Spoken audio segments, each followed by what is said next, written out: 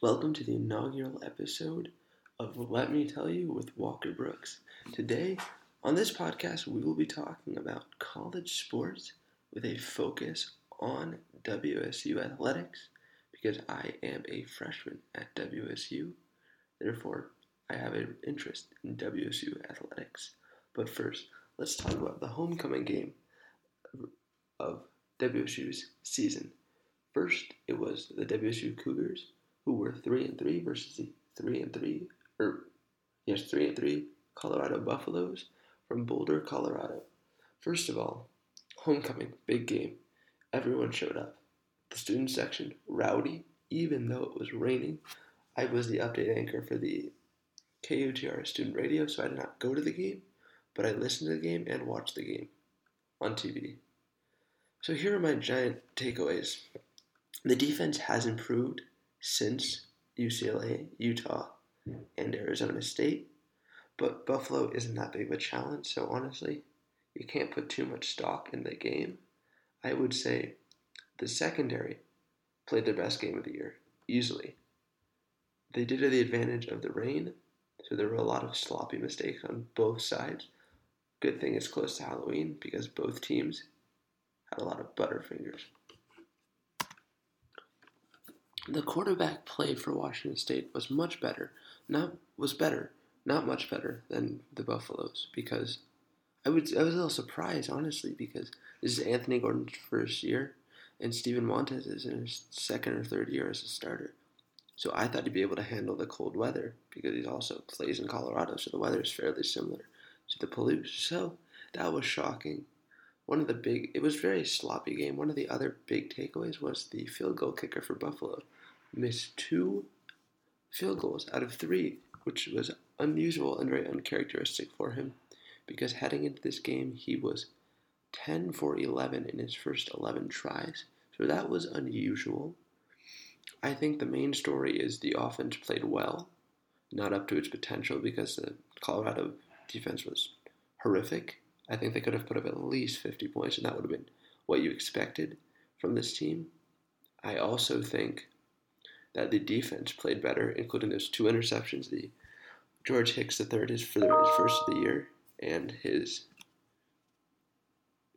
scrambling interception, where the Colorado quarterback threw it, picked it off, beautiful play, and then the first quarter interception by Marcus Strong, which really set the tone for the day, I think.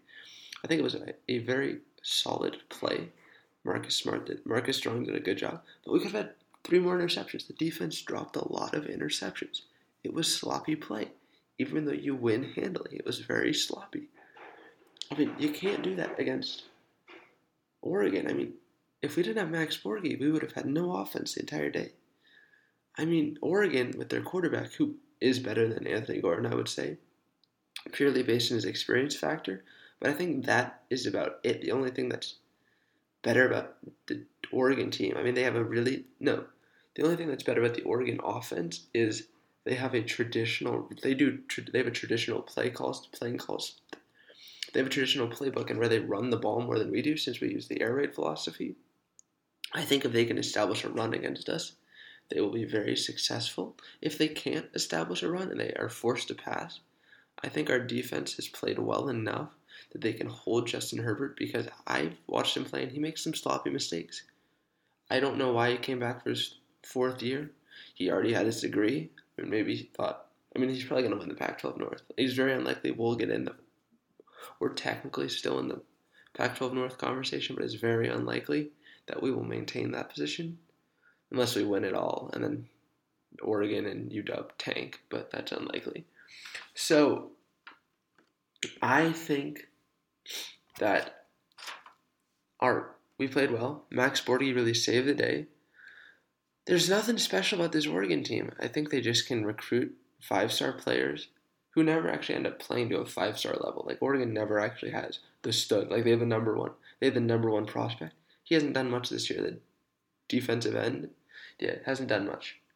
I just don't think it's that great. I think we have a chance to beat anyone. This season's very frustrating because I believe we've had a chance to beat everyone we've played except Utah. We should have handily destroyed UCLA. We should have beat Arizona. We should be 6-1, but it doesn't matter. That's in the past. Nothing you can do about it now. No revisionist history. I just think it's frustrating when you were being slept on and everyone's like, oh, you started 3-0. Oh, we can do this. We can win the Pac-12. UCLA is coming. It's home. It's a home game. We should be able to throttle them. We put up 63 points against them. 64, I'm sorry. And we lose. Given the offense had 4 turnovers, but they put 64 points. It's ridiculous. So I think, in conclusion, to win the game against Oregon, which will decide our season. If we are 4-4, we are out of all contention for anything. But if we beat them, we're still in contention. We're not out of this. We still have to run the table. So, one game at a time. Beat Oregon. I think the keys to beating Oregon are forcing Justin Herbert to beat us, because I don't think he can do it. I think he's not as good as everyone else is saying. I think as long as we can stop the run and not let their little shifty running back establish a running game, then I would say we can do this. We can beat Oregon. We just have to stop their running game and force them to be one-dimensional. If we can force Justin Herbert to be one-dimensional, he can't beat us. He needs the running game to succeed so that the defense doesn't figure him out. We just need to stop the run. Let me tell you, next segment.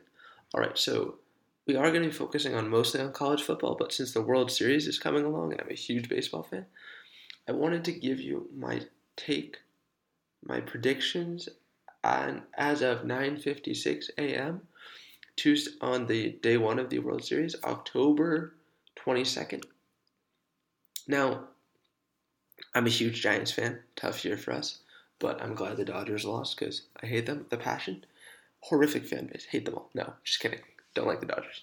But I say the Astros win it in either 4 or 5. I'm leaning more towards 5 because I believe Max Scherzer. What I don't understand is the Nationals. It'll end up being 4 games. I'm saying, but if the Nationals start Corbin tonight because the Astros are starting Cole, and you don't want to waste one of your top 2 starters because Corbin isn't going to win you a game. You just need to throw Corbin to the Wolves against Cole because Cole's going to throw 7 2/3 innings, 10 strikeouts, 1 run. He's going to be dominant like he always is. So why waste Scherzer or Strasburg? You don't want to do that. So you play Corbin tonight, then you go with Strasburg. I know Strasburg has been better, but I just trust Mad Max more for some reason. It's just that gut feeling you have. I think you play Mad Max Game 3 against Greinke. You beat him, but this won't happen. This is what they should do. You play Mad Max Game 3 against Greinke. You get that win because Greinke's going to throw up on the mound. So then, you at least don't get swept. Because the Nationals aren't going to win. I mean, they're a good team. Second in offense in the National League, I believe. They have Juan Soto. That dude's a baller. Victor Robles, really good. Trey Turner, sneakily underrated. No one's talking about him. He had a great rookie year 4 years ago. He's had a good year every single year. I mean, he doesn't ever do anything bad. He's a great player. But no one talks about him for some weird reason. I don't understand it. So I'm going to say, if the Nationals go with my strategy of starting Corbin, Game 1, they lose in 5. If they don't, they get swept. And the MVP, I'm tempted to say Yordan Alvarez, but he sucked in the ALCS, like 1 for something. It was really bad. But then you got to go with Bregman. That guy's amazing. He plays baseball so well. Everything. His defense, amazing. He plays third base like a shortstop. Because he was a shortstop at LSU. But he plays so fluidly. His offense is fantastic. I feel like Jose Altuve spent all of his energy getting them to the World Series. So he will produce, but not at an MVP level. A very good level, not MVP. But also, the World Series MVP usually goes to someone totally underrated. So my dark horse MVP for the World Series would probably be Josh Reddick. Let's go Josh Reddick. Why not? Actually, no. Yeah, Josh Reddick. He is my dark horse. My contender for the MVP is, who should be the NL MVP, Alex Bregman. And if you want really good odds, for the MVP, which won't happen, but just if you want to put down $5 and have a chance, shot in the dark for a big payday, you should bet Kurt Suzuki, the catcher for the Nationals. I think it's plus 50. It's really good odds. Barstool was tweeting it out. Love Barstool. Okay, so back to our last segment, the surprise upset of the week. We have Wisconsin, who I love. I love watching Wisconsin play, purely because of Jonathan Taylor. That man can ball. He's just so good. I mean, it's ridiculous. Did you know he had let me tell you, he had a scholarship to Harvard.